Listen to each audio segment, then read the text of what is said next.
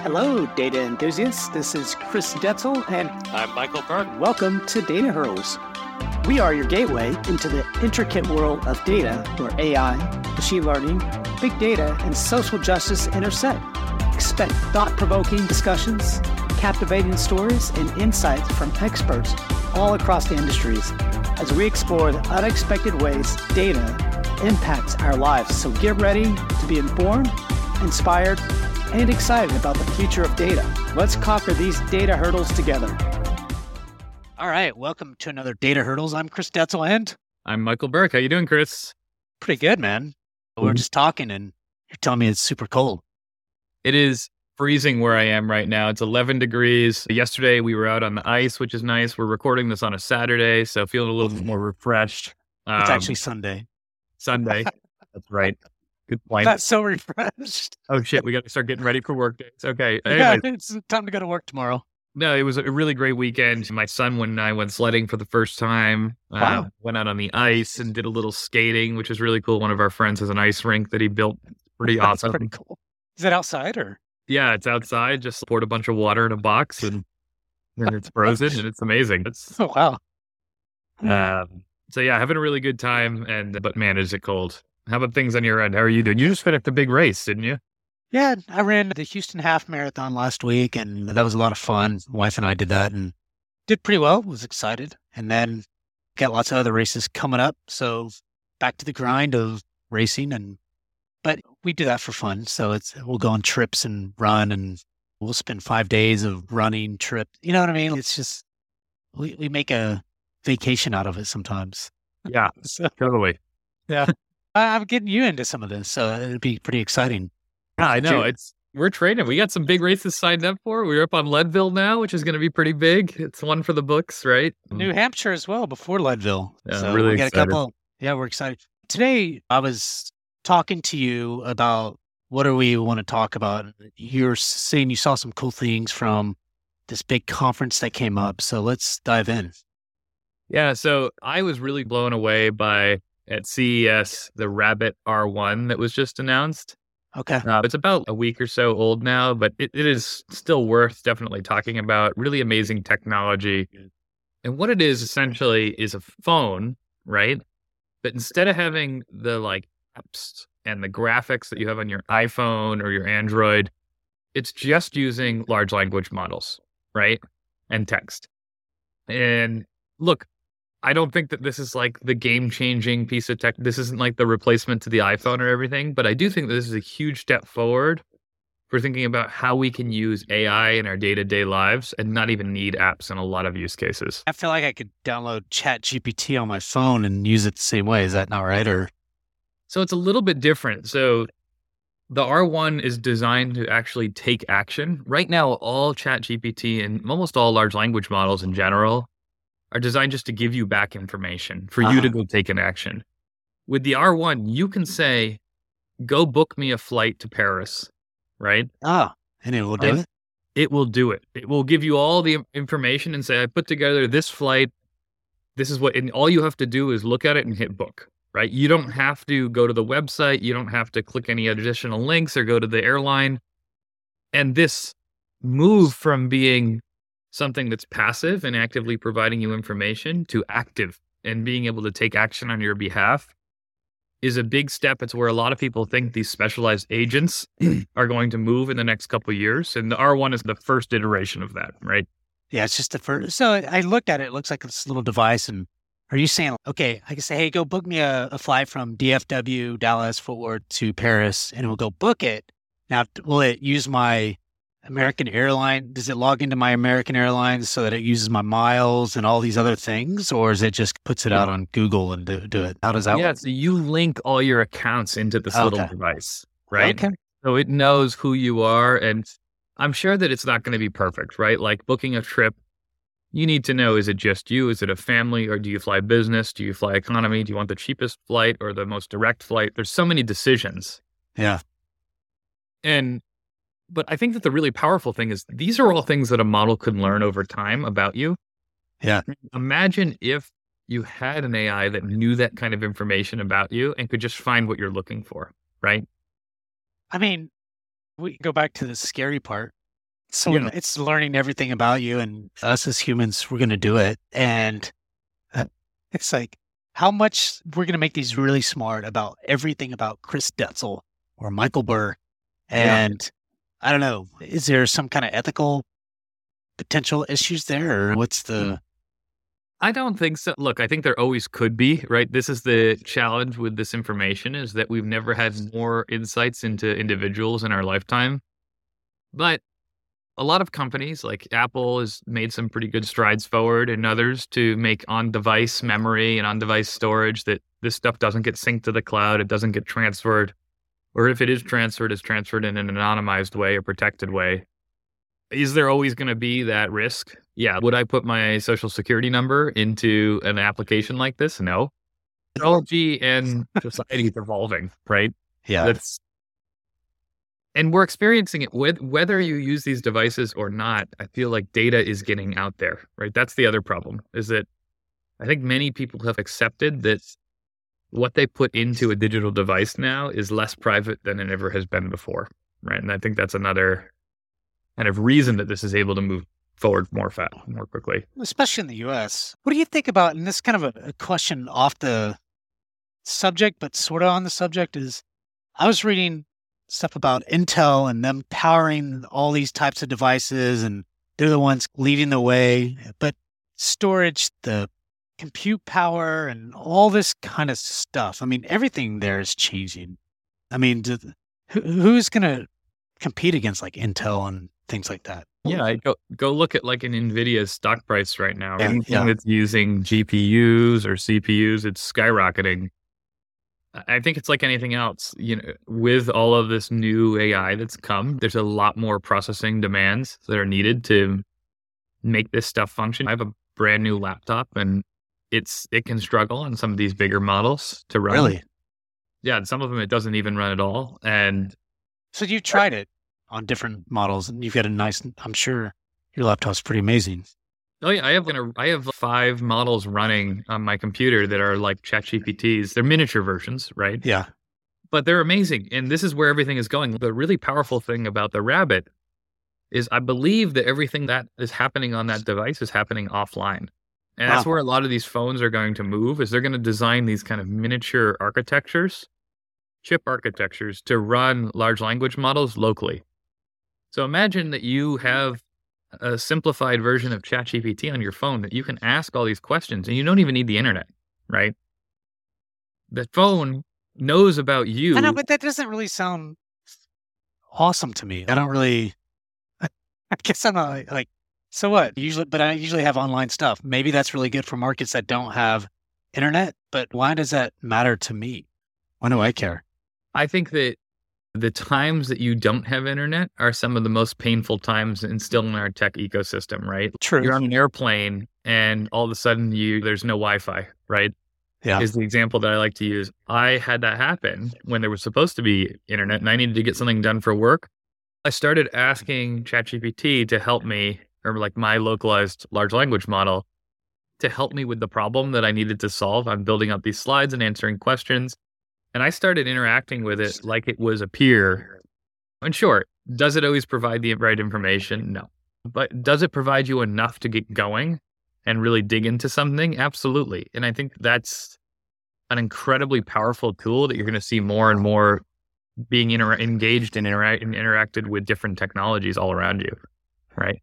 Yeah, you're starting to really see. I was talking to somebody from Microsoft the other day, and they're like, any initiative that is going on at Microsoft today is really focused in on large language models, right? Or anything to do with AI. Everything. Now you can go to Word, Excel, PowerPoint, whatever, Outlook, etc. And they've already built some cool stuff that you can do. So I think it's certainly, and not to get completely off, but it just got me thinking, like, everything is going that way. All initiatives, all projects. If you don't, especially at those kind of companies, probably like Google, Microsoft, et cetera, the ones that are going to be prioritized are things around all things AI. Think about it like this. Look at all the apps. If you pull out your phone and look at every app on there, how many of those do you really need an app for, right? Do you really need an app for Uber?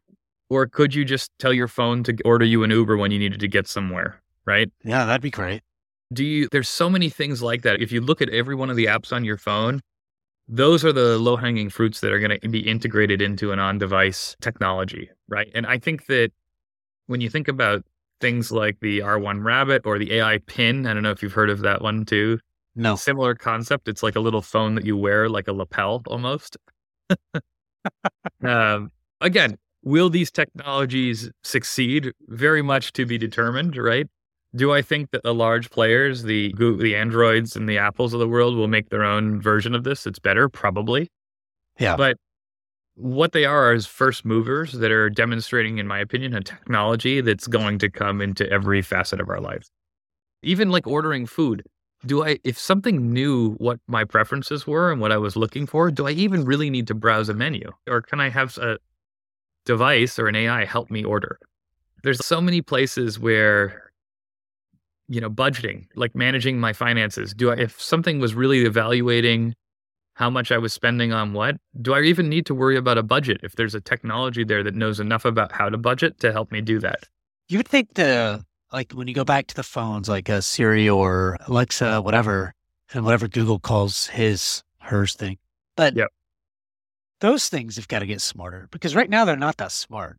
Like, do you use Siri or anything? It can do some stuff, but doesn't feel that smart at all. It seems like AI would be a huge opportunity to embed AI into the voice kind of the stuff. I think that any smart company now, what they need to do is, we've all built apps as technologists in these different companies that are single tracked, right? They do the purpose of our job. Yeah. And because we have a company and we're isolated, we're not like collaborating with every other company in the ecosystem of the phone. Where we're going to shift is we're going to start homogenizing, right? Like we will provide services, like Uber will provide a service for taxis.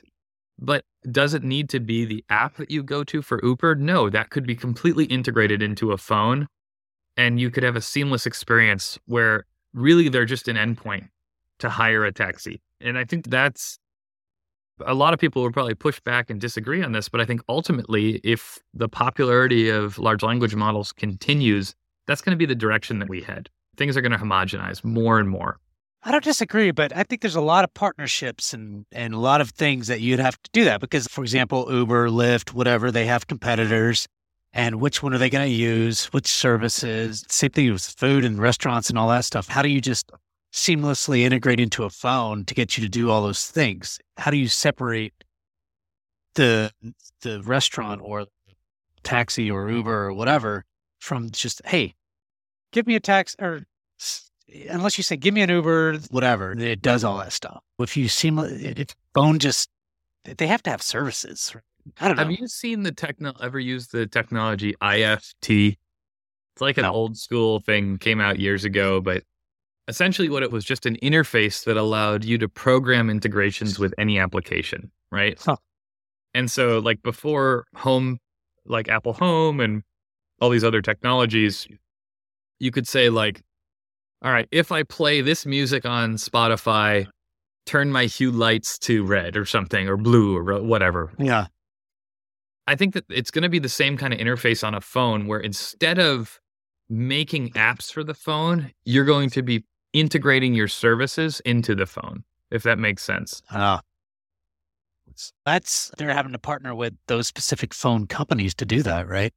Yeah, I think it'll be more like an open-ended connection store to enable your large language model to take more actions on your behalf. You connect into these services like Uber or... So you think the whole ecosystem of the app stuff is going to change completely with AI stuff like that? I think so, because unless it's an app, the ones that I'm unsure on is like a Spotify, right? Because Spotify is one of these apps or even a Google Maps, where you like to explore on it, right? Yeah. I don't think I would want to explore using a large language model, like talking to it about the best things. I like to see a map. I like to touch.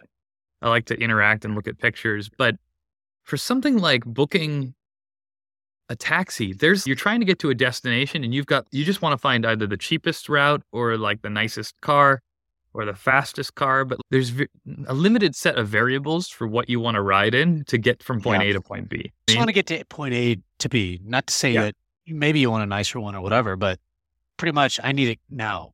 Yeah. Not 20, maybe you can't schedule out, but most people, okay, let's get an Uber or whatever and go. Totally.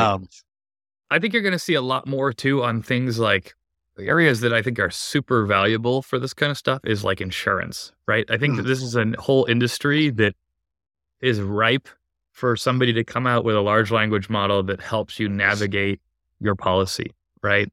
These complexities where it's a lot of data, but typically there's a fixed set of things that you need to figure out to make a decision. Most people make their decisions on where's like the cheapest place to go. Is this in network, right?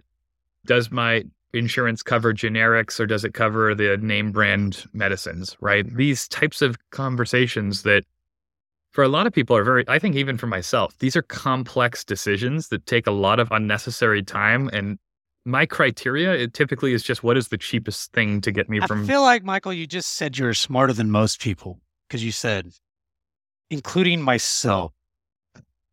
I think that I've spent a long time navigating with you, man. Data and stuff like that and reading these kind of contracts, but they're incredibly confusing, right? Yeah, they are. I agree. Look at if you're about to have a child or you have to go in for a serious procedure, trying to figure out where to go and if your insurance covers you is a complex process, right?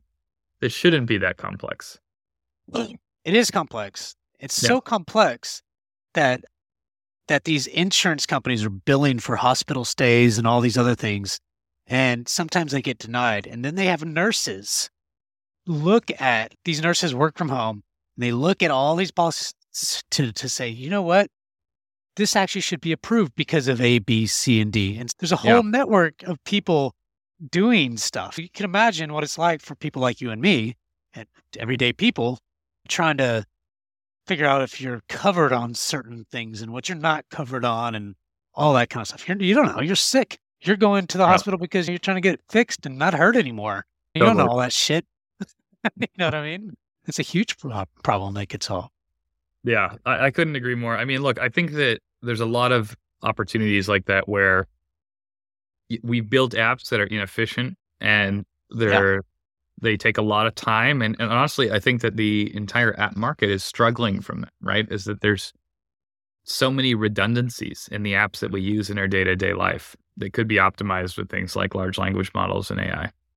And at the end of the day, it's about simplicity and ease of use and getting the answers quickly. It's just things. It's funny because not to relate this to my daily job, but my daily job is building online communities, or part of my daily job. It seems like it's expanded, but is people want answers quickly about complex problems. And how do they get that? When they ask each other or they ask the company or whatever, big problem. Why do you think Google, think about what Google is on, or any search engine, they have a problem they want to solve. So think about all those problems that large language models solve at the end of the day. Even the internet, it's when you search for something, you don't always find what you're looking for quickly.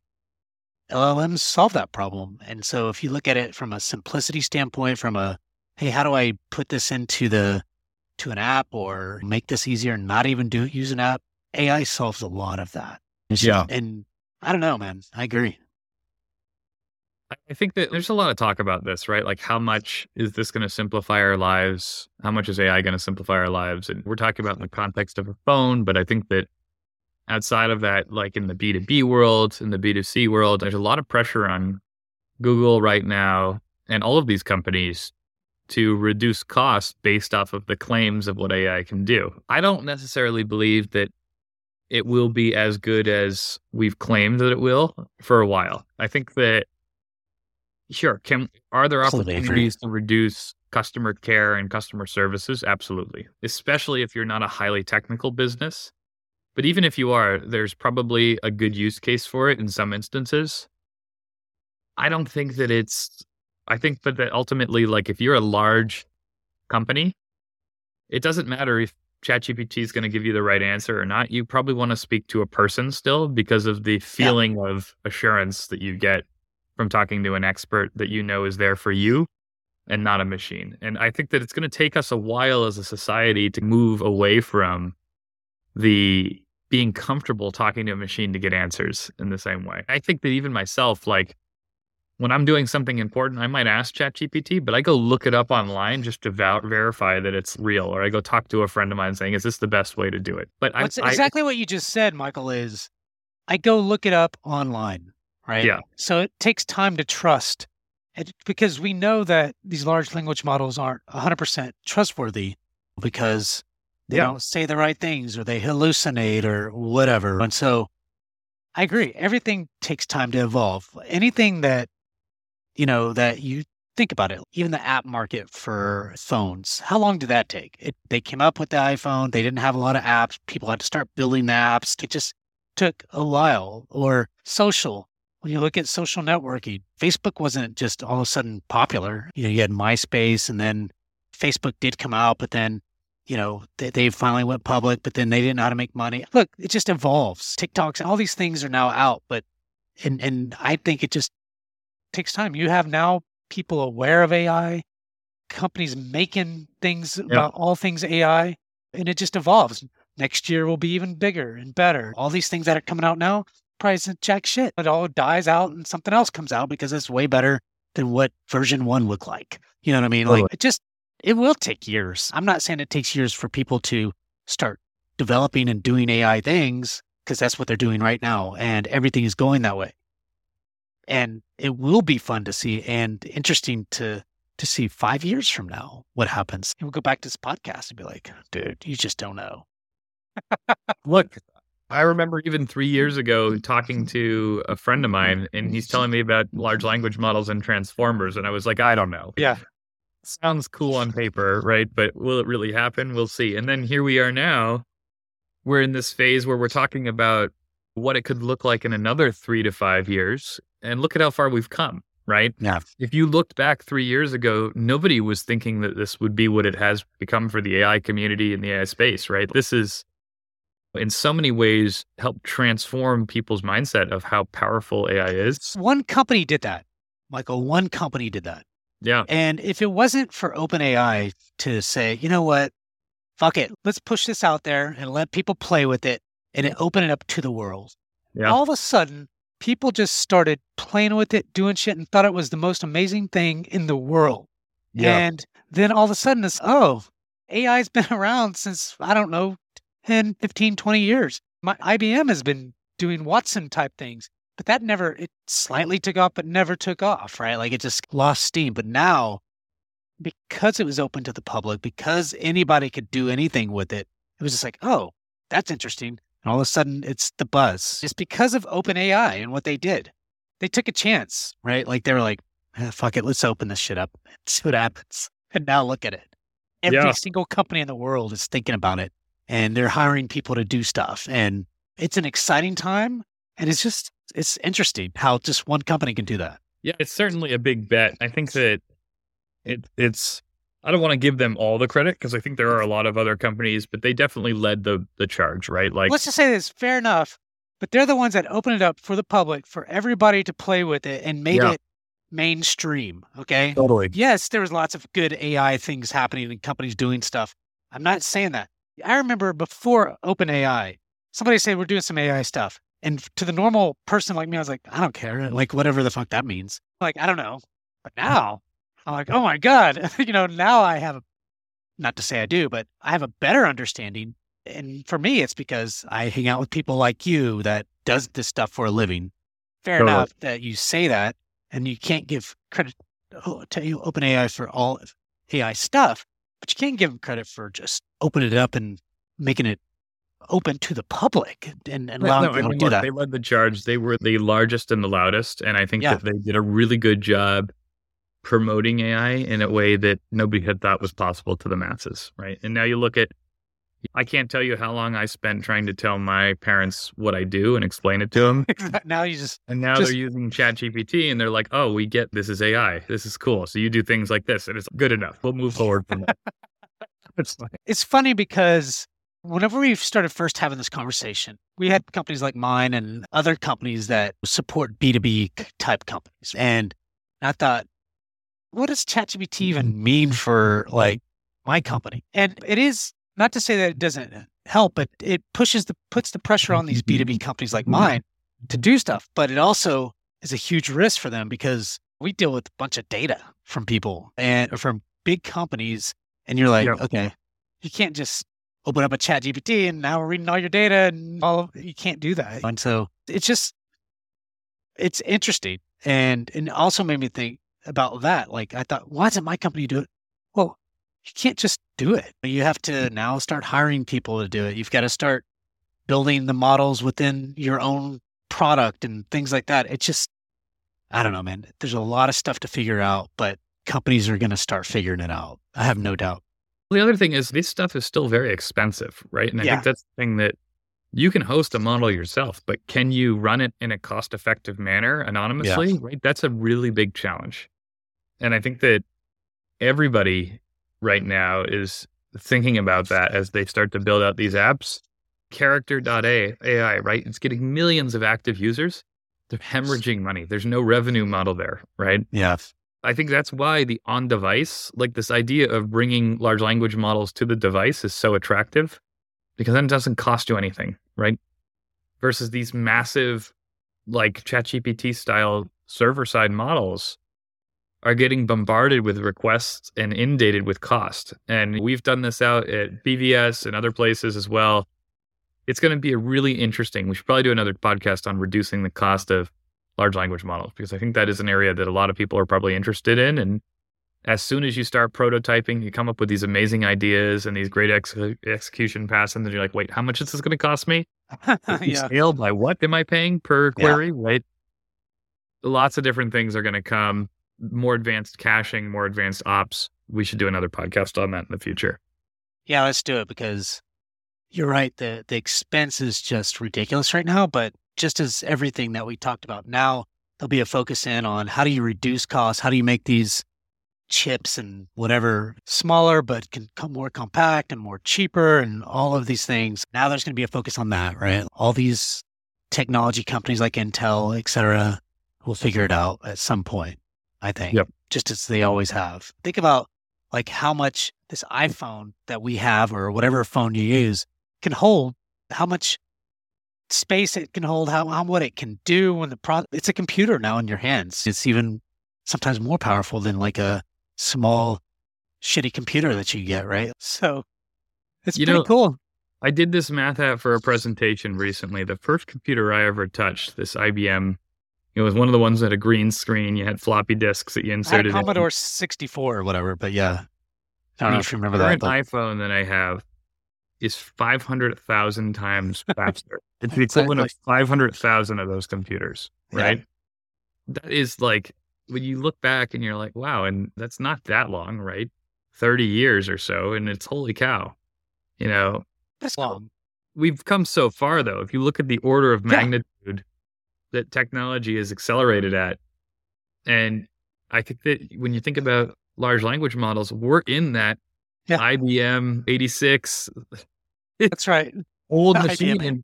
And you just got to look. I think one of the things that we all have to think about as we look at these new technologies is how can we think more logarithmically about where things are headed? Because not everything's going to scale that quickly, but there is some really big opportunity for us to move faster in a lot of these areas. And I think we're going to get there. No doubt, man. I look at it as, and we can wrap it up, but I look at it as when I was 15 years old, I didn't have a computer, right? If there was a computer, our schools didn't have them. We weren't using them on a daily basis and all that kind of stuff. That's just basic computing stuff, right? Certainly there were no cell phones. There was none of that. And you think about where we've come in, like you said, 30 years just from building the computers to the internet. The internet wasn't even around when I was 15 years old, which maybe that tells me I'm old, but it just wasn't there. And so you're right. The technology kind of advances has just been astronomical in the last 30 years. And AI is a huge shift and change, but it's just the next evolution, man, of some sort. We're just in the 101 stage where like you said, IBM 86 or whatever that computer was, we're just in that stage. And 5 years from now, 10 years from now, everything's going to look a little bit different, whether it's apps or how we engage and interact with the internet and things, who knows? We don't know. It just has to evolve. This is pretty cool. But anything else, Michael? No, this was a good talk. We'll see you guys next time. Don't forget to rate and review us, and we'll see you soon. Thank you. All right. Thanks, everyone. Take care. Take care.